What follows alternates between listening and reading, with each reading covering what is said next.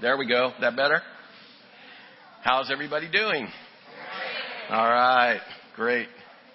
It's interesting. You have a little bit of a change in the weather, a little change in the climate, a little rain, which is unusual for us this early in the year. But it just kind of perks you up a little bit, wakes you up a little bit.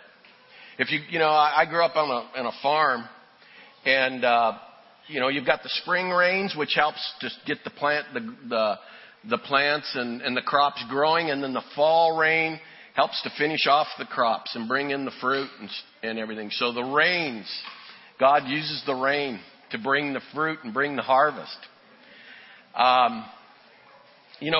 Shelley mentioned that Hope had surgery this week.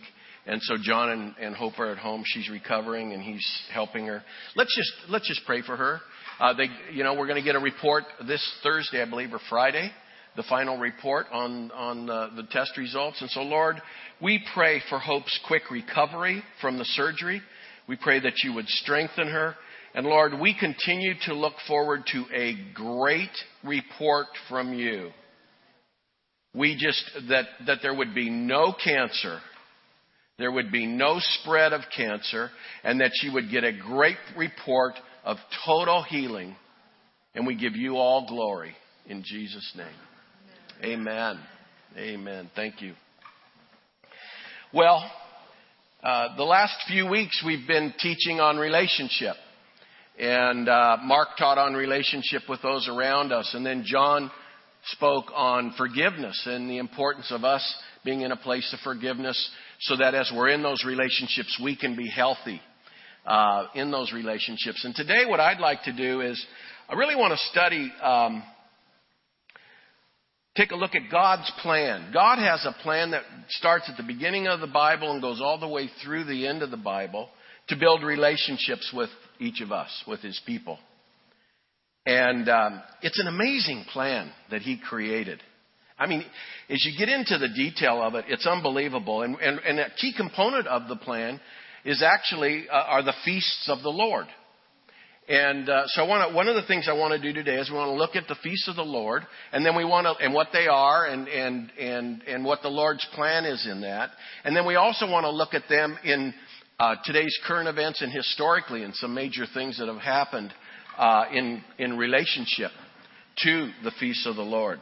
Because it really shows us this detailed and intricate plan that the Lord has created. He's an amazing God. He's awesome.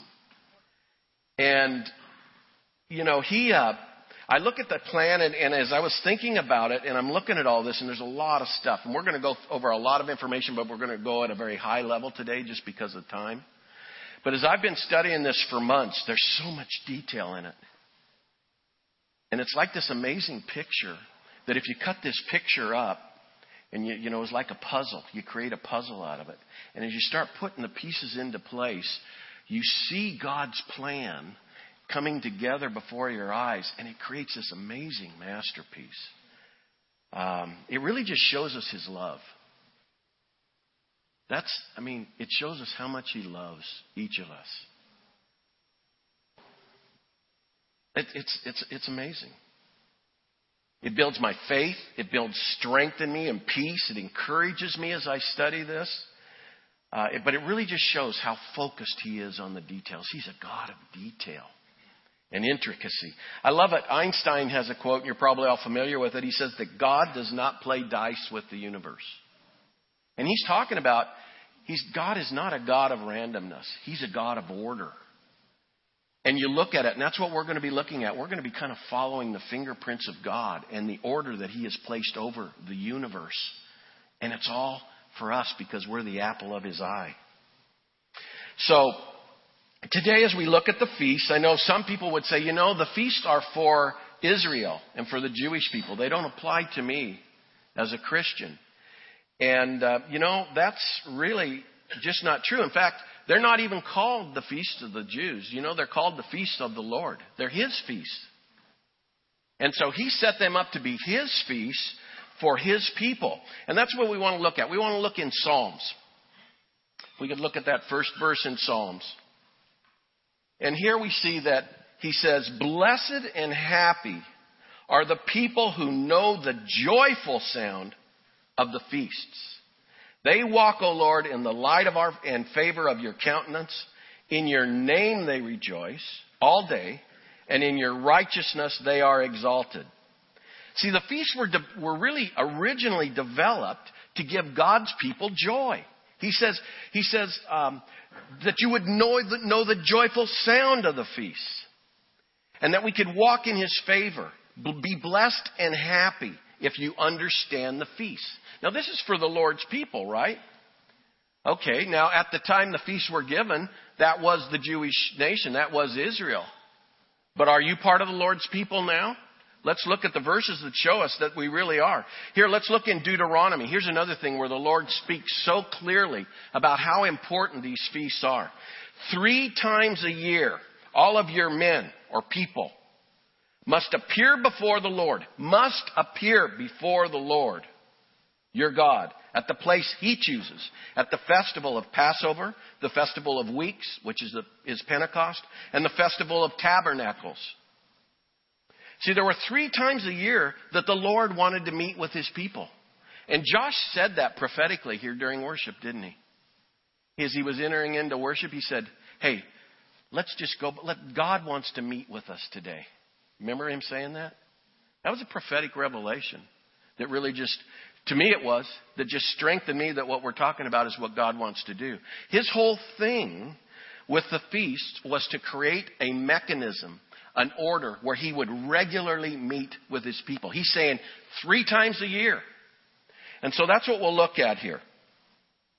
We'll see that God's plan from the beginning was to set up these divine appointments so that He could be building relationship with His people. In Genesis 1 it says, and God said, let there be lights in the firmament of the heavens to divide the day from the nights. Let them be for signs and for seasons or festivals. The word there, seasons, is really the word festivals. Let the light in the sky, the day and the night, be signs for the seasons and for the days and for the years. He gave us the sun, the moon, the stars, all upon the earth as signs. You know, signs are really, what are signs for? Signs are created as a form of communication. Signs are, they give us understanding. One of the things that we see often, and it's really beautiful when you see it. It's a beautiful thing, but when you see someone speaking in sign language. So a person that is hearing impaired or deaf is still able to communicate and hear and understand through the beauty of sign language. Signing communicates. You know, we see that as we're driving around every day in our cars, right? We've got signs of warning, signs of direction, signs that tell us what to do. Stop. The sign of stop tells us, it gives us direction. You got to stop here. Or there's a warning, there's a big curve ahead, steep slope, slippery roads, warnings. Those signs are communicating. Well, that's what the Lord set up all these signs that we're going to be looking at today for signs of direction and warning and communication for each of us. Amen? Okay, so now when he put the signs in the sky, the sun, the moon, those signs helped us develop our calendars. And the Hebrew calendar or the biblical calendar was set up on the moon based on the lunar time cycle. That's why the biblical calendar is a little bit different than our calendar that we use, which is based on the sun. So the dates are off a little bit and they change. But you can compare the two. And we see here in this next verse when the Lord laid out the feast, the plan of the feasts for Israel, and he spoke to Moses. And he said, speak to the Israelites and say to them, these are my appointed festivals, the anointed festivals, the convocation or rehearsal. That word convocation, in some verses it says, these are my appointed festivals, which are a convocation for you, which really speaks to the whole word of rehearsal. And it's like, how many of you were ever a thespian? How many of you were ever in a play? Christmas play or another play of some sort. Kathy and I, in high school, we were in plays. In fact, we started our relationship in the play Showboat. We actually had a love scene in the play Showboat, and it never ended. Right? But you practice, and you practice your parts, and you say your lines, and you map out where you're going to go, and when you come on stage, and all the things you do as a rehearsal for the time when you come in to the big stage, and we always see the sets on this stage, and you do the play. That's what the Lord calls the feasts. They are a rehearsal. And so he says, of the Lord, which you will proclaim as sacred assemblies. There are 6 days when you may work, but the seventh day is the Sabbath rest, a day of sacred assembly. You're not to do any work wherever you live. It's a Sabbath to me, says the Lord. We always think, well, it's a Sabbath for me to rest. No, it's a Sabbath to the Lord. And so we'll look at that here in a little more detail. Then in this verse, after this, he starts to go in and goes into a lot of details on the feast, explaining the feast.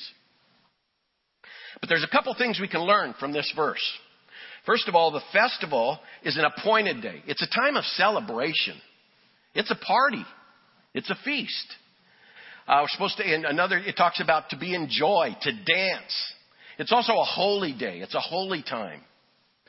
Paul said in Colossians that the feasts are a shadow of things to come. The reality is found in Jesus Christ. Now that's a key verse. And I want you to be thinking about that as we work through this study this morning. Because he said that these feasts are a shadow of the things to come, which is really the picture of Jesus Christ. And that's what you'll see as we get into this in more depth. Second thing we learn in here talks about the Sabbath and what a Sabbath is. It talks about the 7 weeks, 7 days in a week, and the seventh day is the Sabbath. So it's always speaking about the Sabbath is speaking about the fact that it's a holy day of rest with the Lord. It's a time when the Lord really wants us, and he wanted his people to back off from the things of the day and to focus on him. Focus on him. We can get so caught up in the details of the day, the things that we have to do just to survive, right? I mean, here they had a tough survival. They're out there planting in a place where the earth's not real good, and they're planting and they're harvesting and they're picking. But on the seventh day, we need to pull back from that and focus on him. And it's the same for us today. We've got a lot going on, and when things lighten up, then we find our own distractions, don't we? In a hobby, or we start putting other things on our plate that we want to do. And we can get these distractions in the way of keeping us from our focus on the Lord. And so he's saying, take this day and use it as a time to focus on me.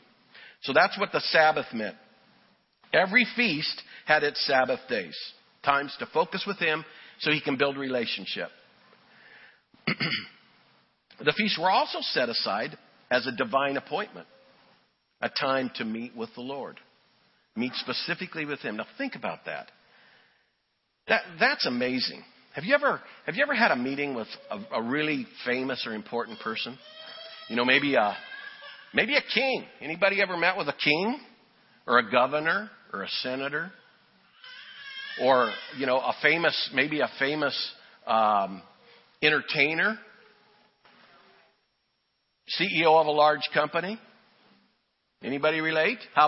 What about when you were a kid? Oh, we got a hand over here. Okay.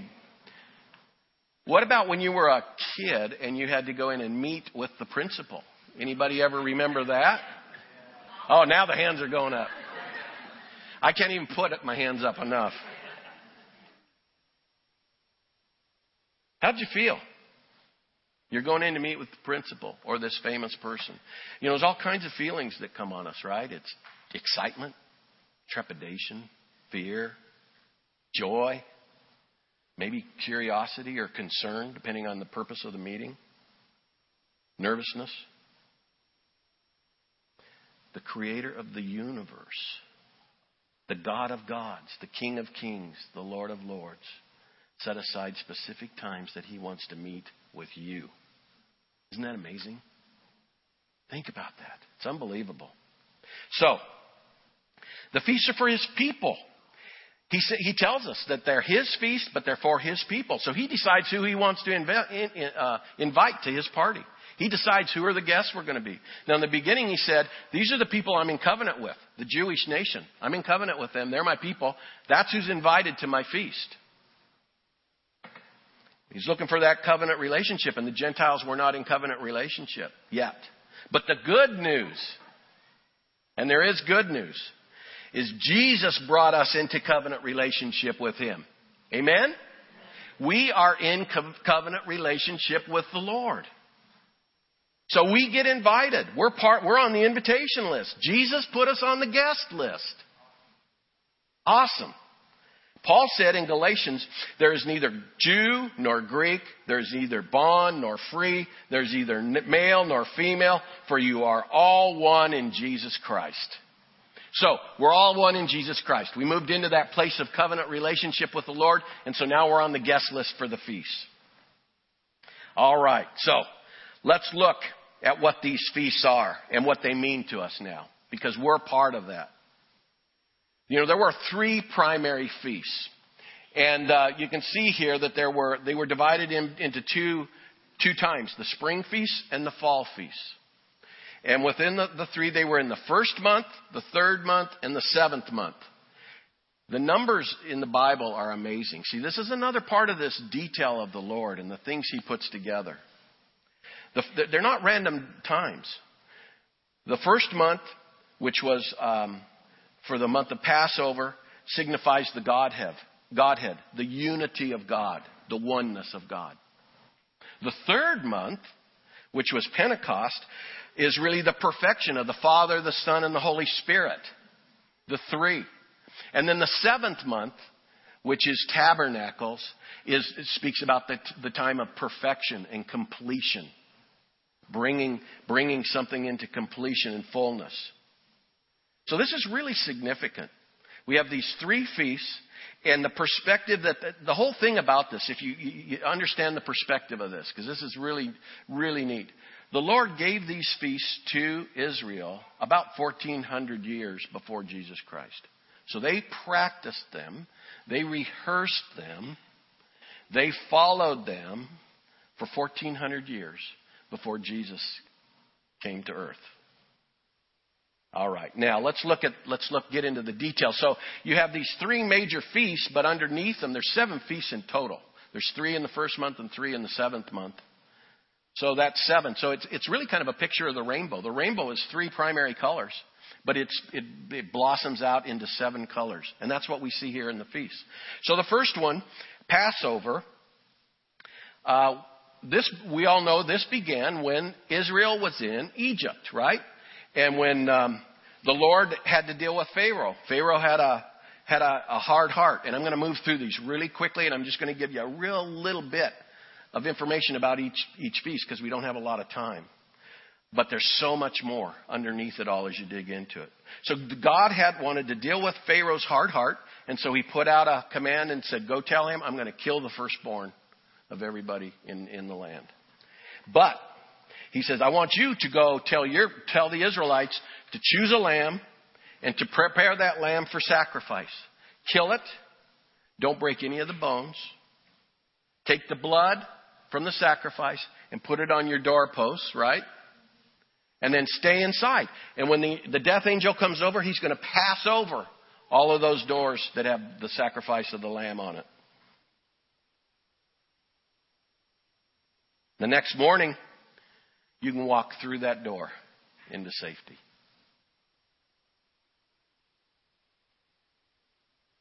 There's so much about this feast. They talked about how they had to inspect the lamb to make sure it was without blemish.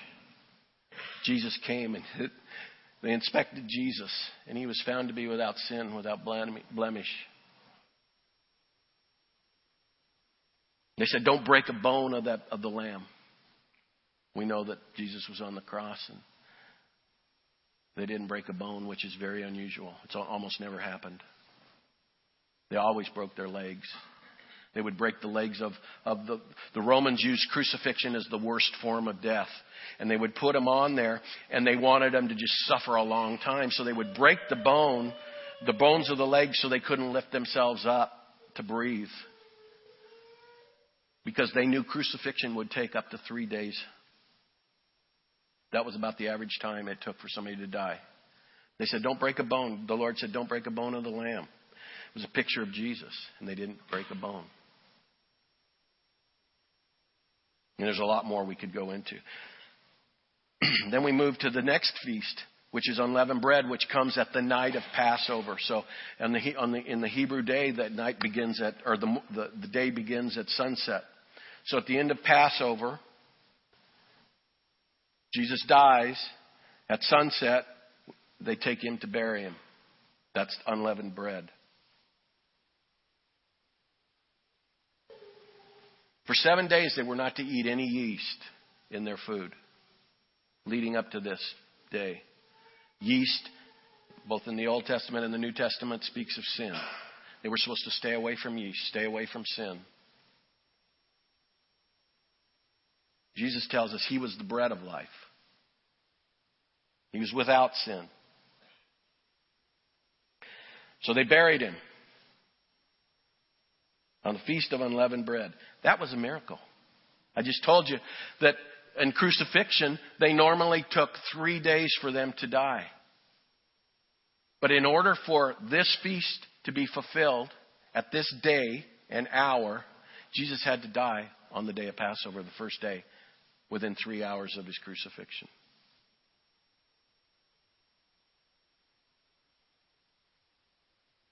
Just another prophetic look at how the Lord set this plan up. Then the Feast of First Fruits comes. Now, the Feast of First Fruits, this was a time of celebration. This was the first harvest of the year. I mean, they celebrated it. It was a time of joy. I always get the picture, when I think about a harvest coming in and the joy, you see these movies. What was that? A Walk in the Clouds. That movie about the vineyards and the guy that met the girl in the vineyards. You know what movie I'm talking? I mean, the joy, they're out there, they're bringing in the crop. That's a fall crop, but that's okay. You still get the idea. It's a harvest. They're bringing in the harvest in their joy and they're celebrating. That's what they were doing here at First Fruits. Comes 3 days after Passover. Jesus was buried for 3 days. This was the day that Jesus was resurrected. Time to celebrate. He was the first fruit of the kingdom. He came and said, the kingdom is at hand. I'm here. But he was the first fruit of the kingdom. He was resurrected. And so now that's what we celebrate when we celebrate Easter or the resurrection day. These 3 feasts of Passover give us this amazing picture of Jesus and his ministry. And every one of the feasts and all of the details that we haven't even talked about were fulfilled at the exact day and time that the Lord had the Israelites practicing for 1,400 years.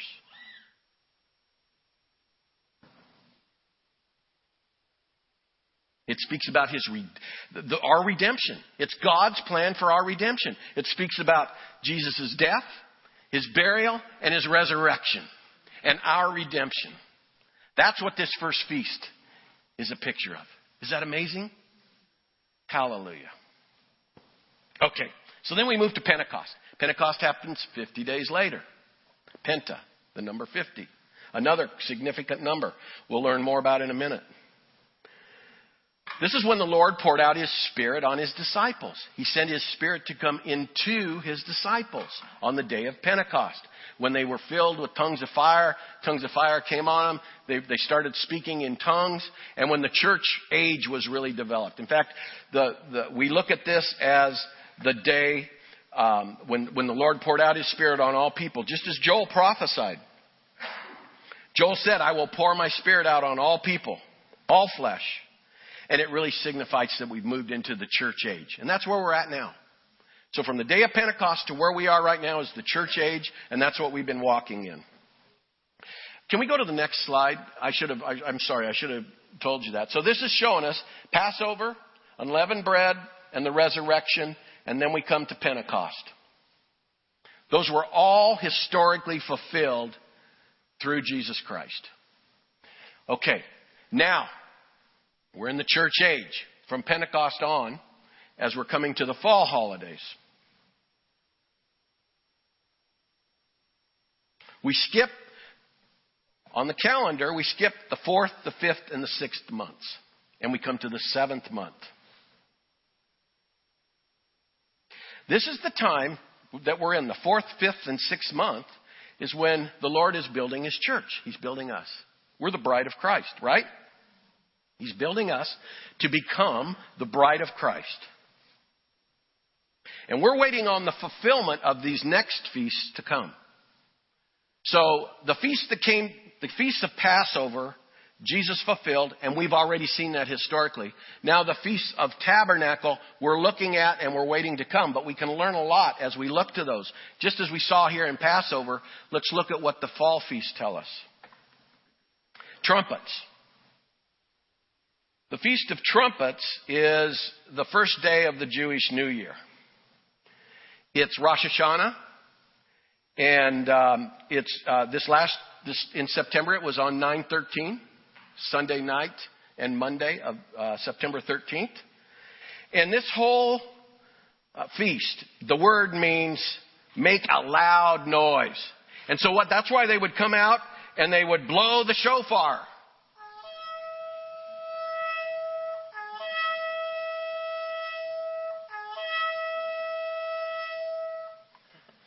Couldn't find a real shofar, so this is the best I could do.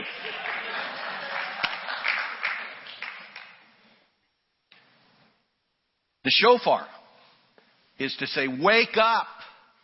It's speaking to God's people. Wake up. Remember that the Lord is the king over all of the earth.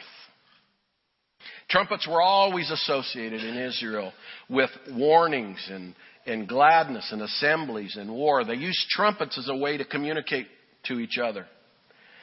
And the trumpet call here is really speaking to the second feast of this group that we'll talk about in a minute, which is the Day of Atonement, which is 7 days from Rosh Hashanah, from the first day, Feast of Trumpets.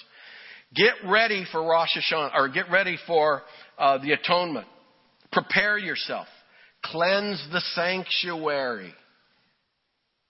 So the people are preparing themselves from the Feast of Trumpets for 7 days. They're cleansing the sanctuary.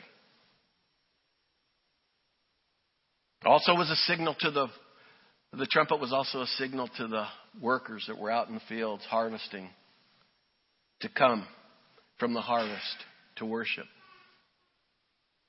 Think about each of these as we're thinking about what this could mean for us as the church. It speaks to us that we need to be reminded, we need to be ready for the return of Jesus. We need to stay ready for the return of Jesus. We're told to watch and be ready.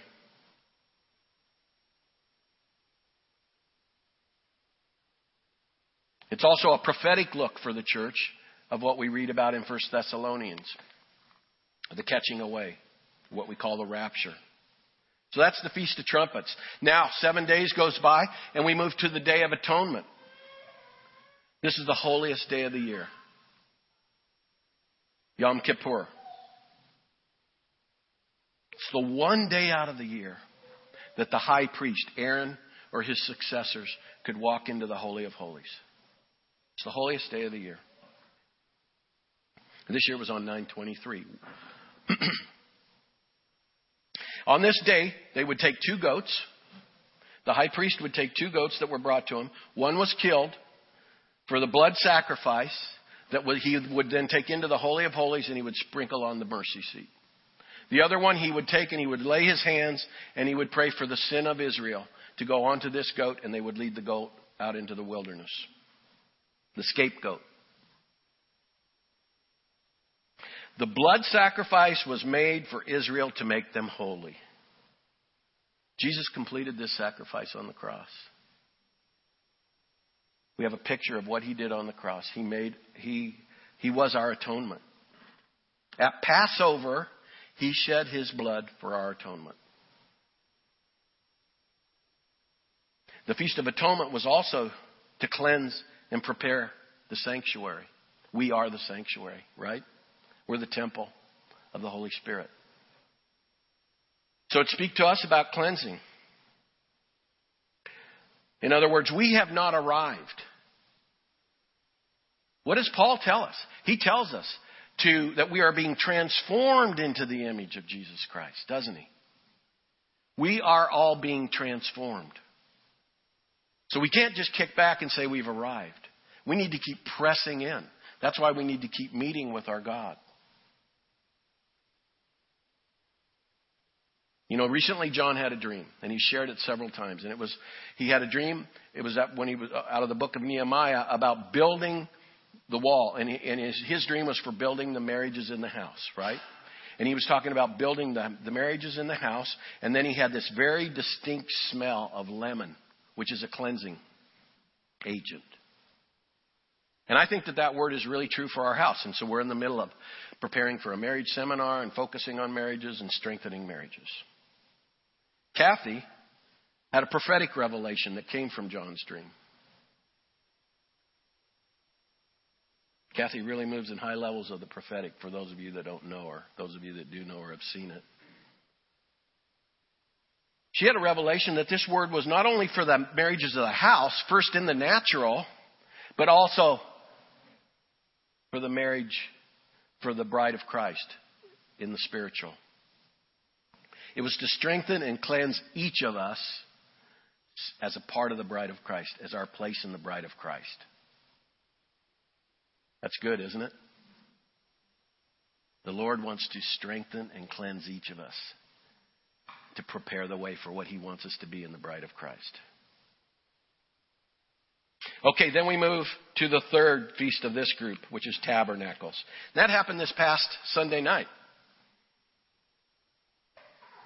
You might remember there was a major event in the sky, a big blood moon, supermoon.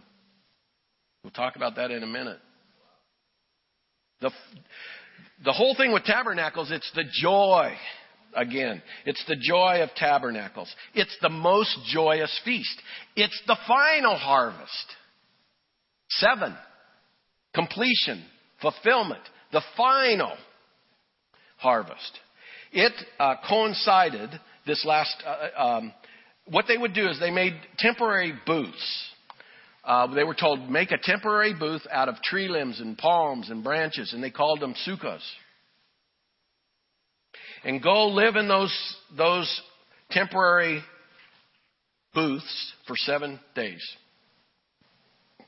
Celebrate for 7 days as you gather the fruit of the harvest. This whole thing was to remind, and the Lord said it in Scripture. He said, this is to remind you that you are in temporary dwellings of the time you were in temporary dwellings in the desert when they left Egypt.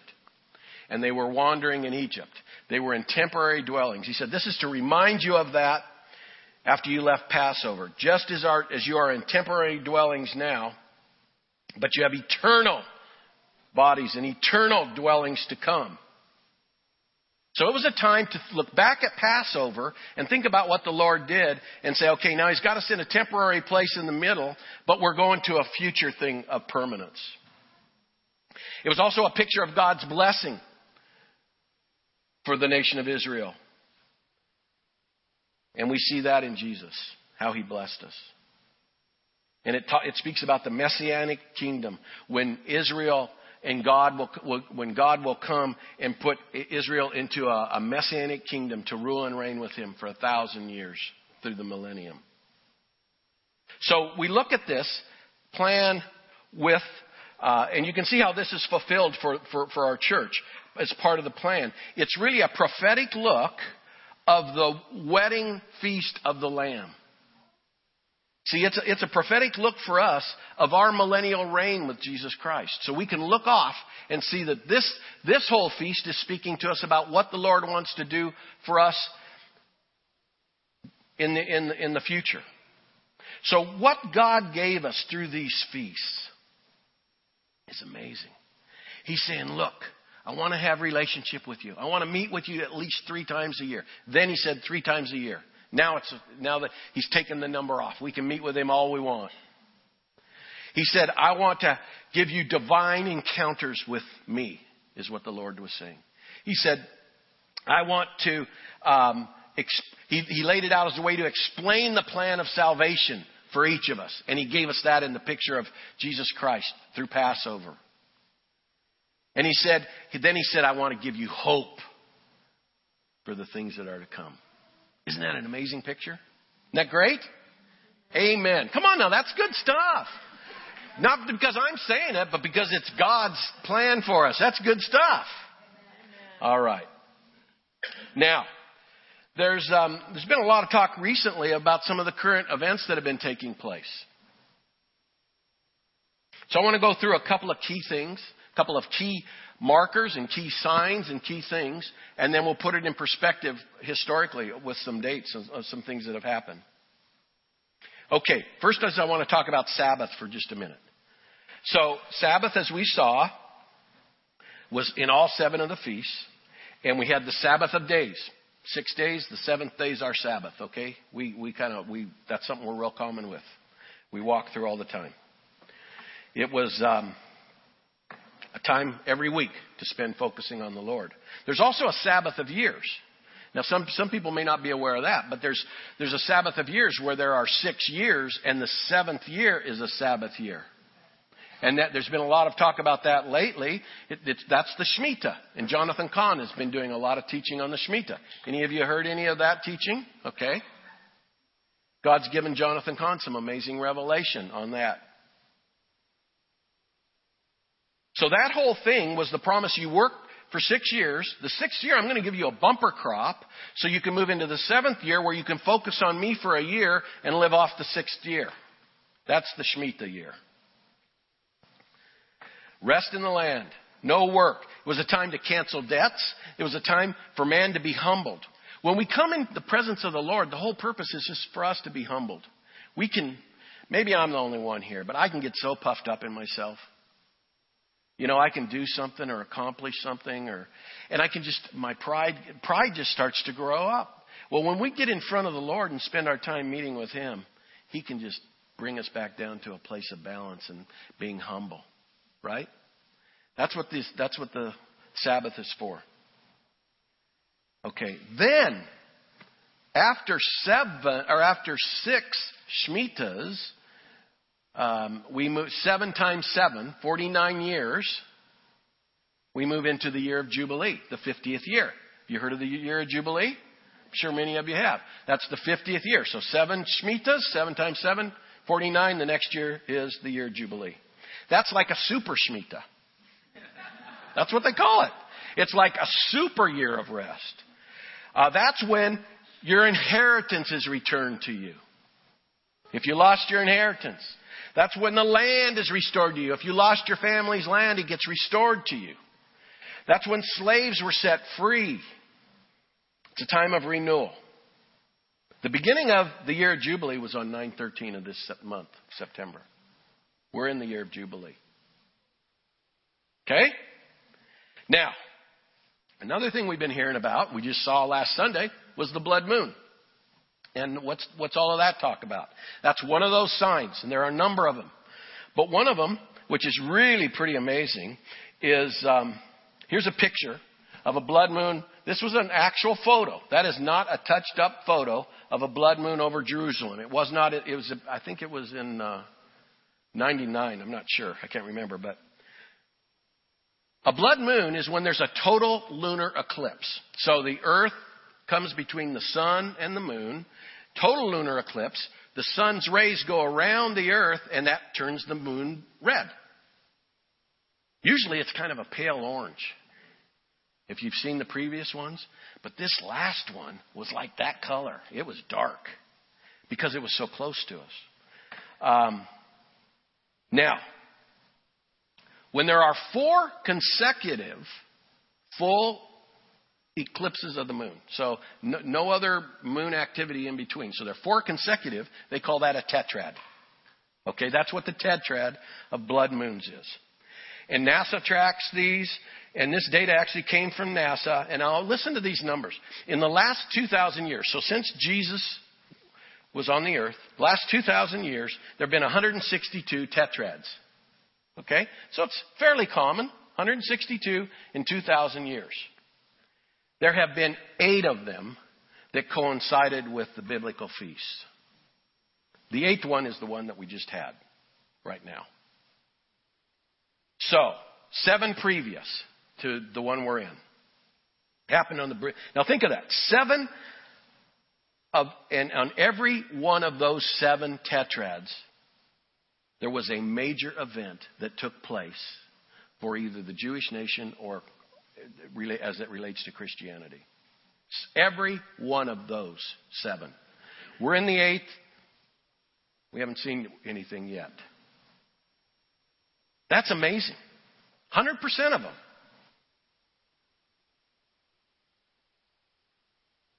And here's another amazing fact. 3 of the 8 are going to take place in this last period of 67 years.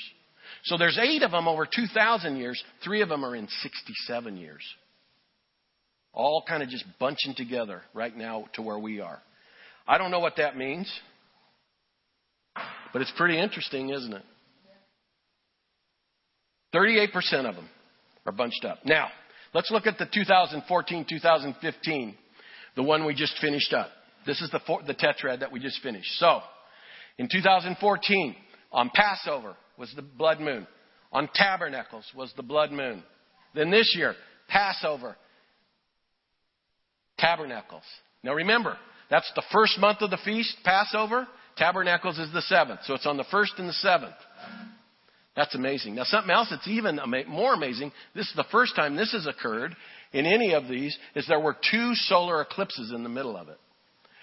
And the dating of those is unbelievable. On the Hebrew calendar, they look at it 2 ways. One is the civil year, and it starts in the month of Nisan, which is March, approximately March. There was a full solar eclipse. On the sacred counting, that starts in September, like we just had. That was Rosh Hashanah, Tishri, and there was a solar eclipse on the first day of Tishri. So on the 2 years within the Hebrew calendar, there was a solar eclipse each day. Pardon?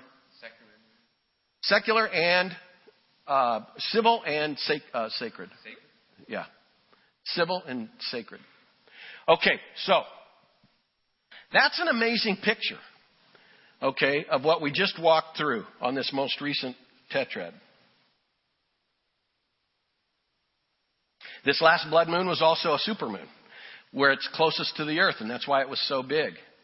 I was a little disappointed, though, because when it was the full eclipse, it didn't look that big, right? And then when the eclipse ended, then it was this great big bright white moon again. But amazing, amazing. This is the 8th. The one we just came through is the 8th tetrad. 8's the number of new beginnings. So what does that mean? Are we moving into a new time, a new season? New beginnings? I don't know. We're not trying to set any dates here. We're not doing anything to set any dates, and you'll see as we come to the end. So we're coming to a close here. Some people, I wanted to address something, because some people get concerned. They say, hey, you're looking at all of this stuff. You're getting involved in astrology? There's a big difference between astrology and astronomy. Astronomy is the science, a natural science that deals with the study of the celestial objects. Astronomy we're looking at God's fingerprints. He created all of these planets, and it's all mathematically based. That's how we can, today with our computers, we can go back and we can look at how the stars and the planets were aligned up at the time of Jesus. We can go all the way back because it's all mathematical. That's astronomy. That's God's plan. Astrology is the devil's counterfeit. It's saying, the stars control you. If you were born under this star, this group, or whatever it is, you're controlled by it. See, that's control. That's the devil. He just took what was good and turned it into evil. So we're not looking at astrology. We're looking at astronomy, which is God's fingerprints. Now, I want to finish up quickly with some amazing things that have coincided on these dates. So here, let's look at this chart. So I didn't look at all of them just for time's sake. I told you there were 7 previous tetrads. I've got 5 of them listed here. You can see the dates on the left-hand column. I hope you can read it. We've got that first column is the event.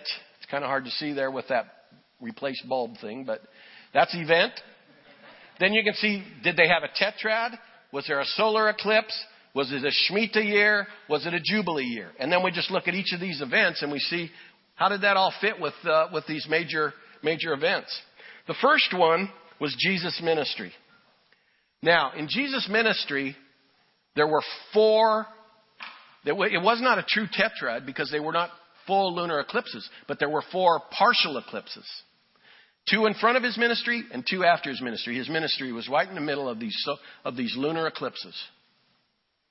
But they weren't tetrad. They weren't full eclipses. They were partial. There was a solar eclipse right in the middle, the day of his crucifixion. Remember, he goes to the cross. He dies on the cross at 3 p.m, and the earth goes dark. That's a solar eclipse. It was during his ministry, his 3-year ministry, there was a Shemitah year that fell and a year of Jubilee that fell right in the middle. If you'll remember, he came out and said, I am here to set the captives free, to bring the year of Jubilee. It was in the middle of his ministry. Okay, the second one, 1493-94. This was a date that many people don't know a lot about, but this was really when a major persecution started on the Jewish nation worldwide. It started in Spain. They were expelled from Spain. There were over 200,000 Jews that were pushed out of Spain. And then from there, it started to move to other countries. Sicily did it. Portugal did it. And they started this mass persecution of the Jews, expelling them. Columbus was in Spain in 1492. And what did he do in 1492? Sailed the ocean blue. And who paid for him to sail the ocean blue? It wasn't the king and queen. It was 2 Jewish people. We're not completely sure, but we believe Christopher Columbus was a believer. He had a strong relationship with these Jewish people. These 2 Jewish people funded him, and he left and he found a new world where today there's about 38% of the Jewish nation, of the Jews in the world, are living in the United States. Now, what happened in that year? There was a tetrad during that time, and there was a Shemitah year. Okay, then we go to 1949. January 25th, 49, Israel becomes a nation. First time they became a nation in 2,500 years. That was a tetrad year and a Shemitah year. Okay, then 1967, Six-Day War. Jerusalem is restored to Israel. Tetrad year, Shemitah year. 100% of these tetrads, biblically based tetrads, have had major events on them. These are the ones that we have seen. Now we come to this last one. This last one is, we just had the tetrad that ended this last Sunday night. We have the 2 solar eclipses that we talked about. The Shemitah year ended September 12th, I believe it was the date. And then September 13th, we moved into the year of Jubilee. So we have all of them across the bottom of this year compared to what took place when Jesus was there. What does that mean? I don't know, but I think we need to, we're not saying that we know what it means, but I think we can say this. Jesus talked about birth pangs in Matthew 24. You will see birth pangs. I think we're seeing some birth pangs. We could start looking at other events that are going on worldwide. I think we're seeing some birth pangs. But here's what we do know. We do know that our Lord wants to have a relationship with us, and so He created these times for us to meet with Him. We do know that He created this elaborate plan to show us how much He loves us, and the feasts are part of this elaborate plan.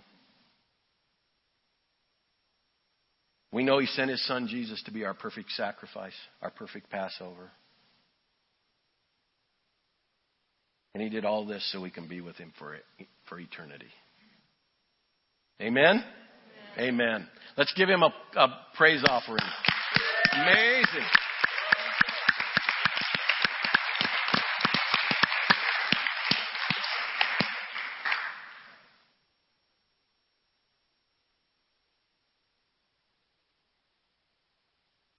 Would be greatly amiss if we didn't take a moment here and just see. I mean, we've laid out this plan, which is God's plan for each one of us. If there's anyone here who is not in that relationship with the Lord, or maybe you've fallen away from that relationship with the Lord and you want to re-strengthen it, He's laid out His picture for us here, and He's calling you. This was a call for you. This was not a coincidence that you heard this message today. It's a call for you. Is there anyone here? I want to pray. If you'd bow your heads with me in prayer. Lord, I pray for everyone that's here. I pray that we would each really grab a hold of what you're speaking to us about. That you do want to meet with us. You do want us to come into times where we focus on you. Where we put aside the distractions of the day. And we come into a time of Sabbath rest with you. Jesus is our Sabbath rest. But you want us to bring that into a time of meeting and a divine appointment with you. I pray for each of us here that right now while we're praying, you will speak to us about how you would have us make a change in our life so that we can really set up our meeting schedule and appointment schedule with you.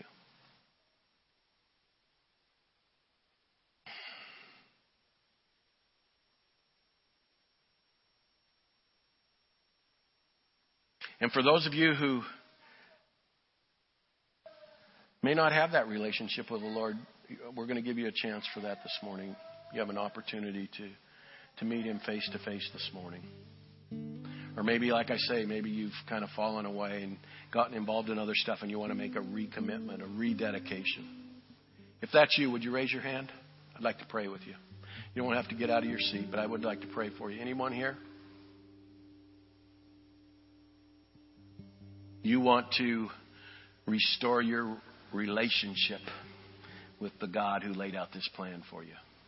Anyone? Okay, thank you for that hand. Anyone else?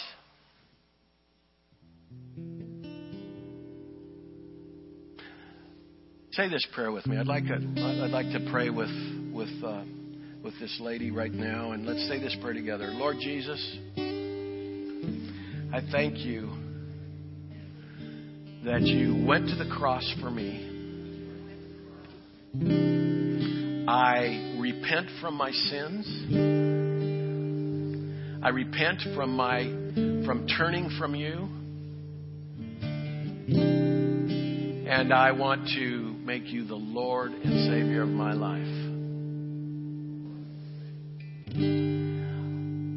You are my Passover lamb. And I make a commitment now to meet with you regularly, just as you've asked me to. In Jesus' name, amen. Amen. Thank you. What I'd like to do now is we have an opportunity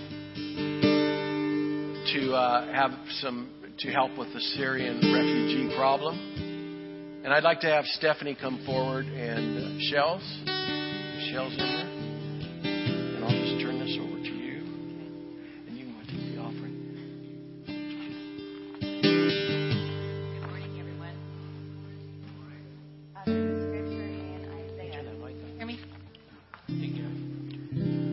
There's a scripture in Isaiah, which I love, Isaiah 46:11. And it says, from the east I summon a bird of prey, from a far-off land a man to fulfill my purpose. That which I have purposed, I will bring about. That which I have said, I will do. I think we're seeing God is fulfilling His plan. And we have a gal in our church who is being summoned. And she has an opportunity. She was called last week, or got an email from someone that she knows from YWAM, and they said, Shells, we can really use your gifts here among the Syrian refugees. And she can go, and she wants to go, and God has been preparing her. And so we have a wonderful opportunity to help be a part of sending her. First, I'd like to hear from you, Shells. What is the ministry that you are going to be working with, and what will you be doing? The ministry is called King's Kids Education Center, and they are working with children up to 14 years old, as young as 4. And their greatest need are the youngest children that have, for the most part, never experienced peace in their lives. And I will be helping educate them. I will be helping provide for clothes and food, life skills that they haven't gotten while there's been incredible violence around them and fleeing, coming to, doors that are closed for them to flee. And so they've finally been accepted into Lebanon, and they need help. And so I will be doing that day in and out. And best of all is that it's okay to be a Christian in Lebanon. Everybody's very segregated, but I will be able to share the love of Jesus Christ with these children. And I think that's so powerful when their own religion has been doing horrible things. And so we can say Jesus is different. And they know Jesus. It's in the Quran. And so it's just saying this is who God really is. So this is just a wonderful opportunity that we have. This is, I think, a Kairos moment for the global church. The Syrian refugee problem is the greatest refugee crisis I read since World War II. And so we need the government organizations to do what they do. All of that is needed and good, but we have something that no one else has to offer, because we know the condition of the human soul. We can offer hope, and Jesus has given us the ministry of reconciliation. And so I think this is exciting that she gets to go, and I'd like to take responsibility for the people that she's going to be ministering to. I want a part of that. And can we say, Lord, we're sending our girl. Those are ours. We want part of the fruit. And so we'd like to take a love offering for Shells today. And, this morning I was thinking about the disciples when they had to feed all the 5,000, or however many, 20,000 really. I said, Lord, how do we do it? What do we do? They gave what they had. They gave what they had, offered it to the Lord. God blessed it. There was abundance. And out of His abundance, we have all received one gracious blessing after another. So God's blessed us. Let's bless Shells so she can bless for us. She can be the hands and feet of Jesus to those Syrian refugees. Okay?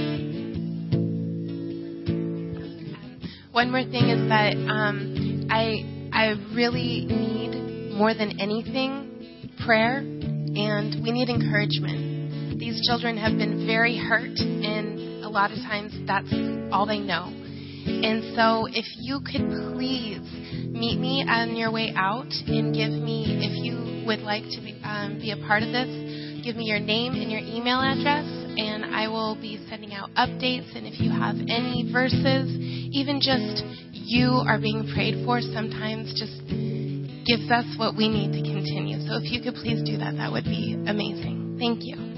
Okay, so this is all happening really quick. School starts. Shells is going to be on the ground working October 25th. So the time is now. Okay, she needs to read.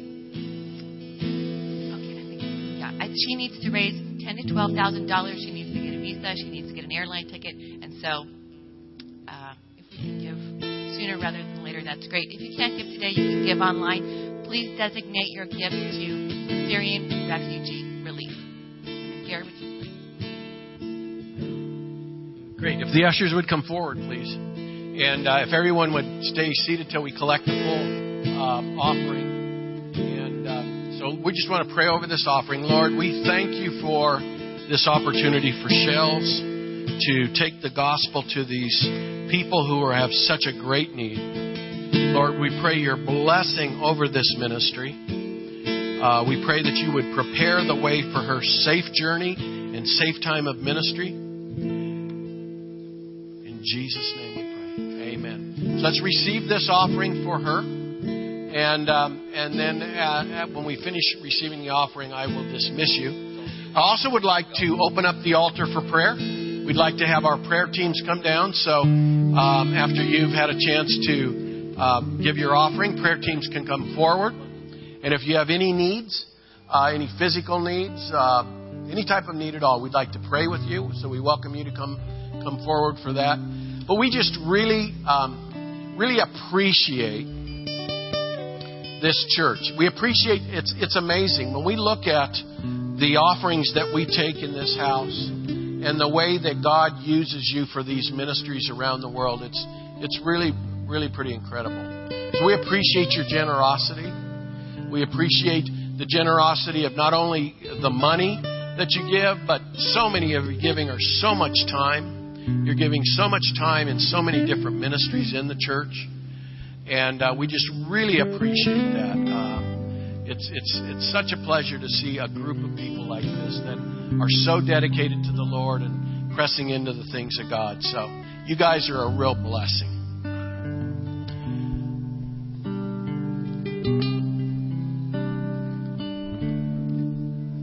Let's continue to keep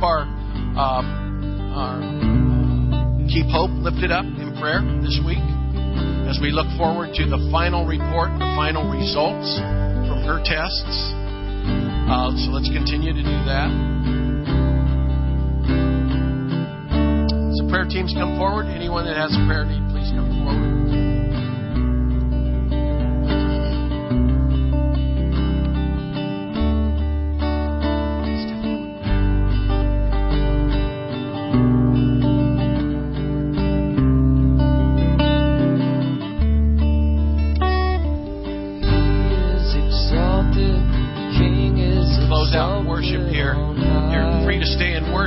You're free to go and have a great day. Thank you very much. Bless you. If the lady who raised her hand, and we prayed, if you would come forward, I'd like to just say hi to you. You can come forward for just a minute. For He is the Lord, forever His truth shall reign.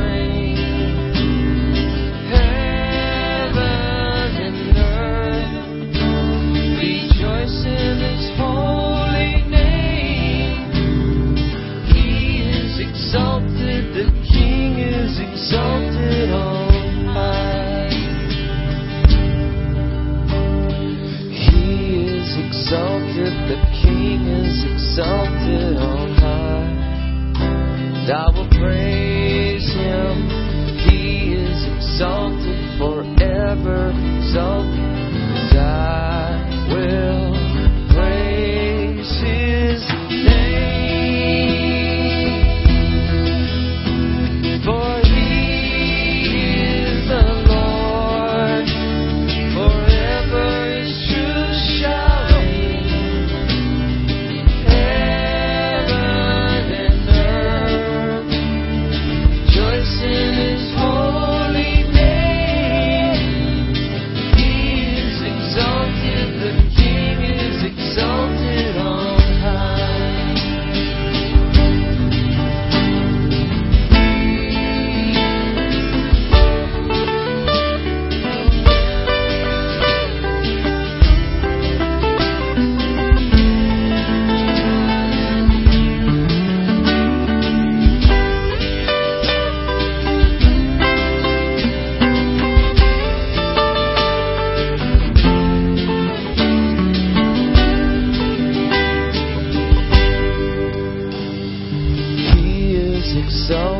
The King is exalted on high. And I will praise Him. He is exalted, forever exalted. And I will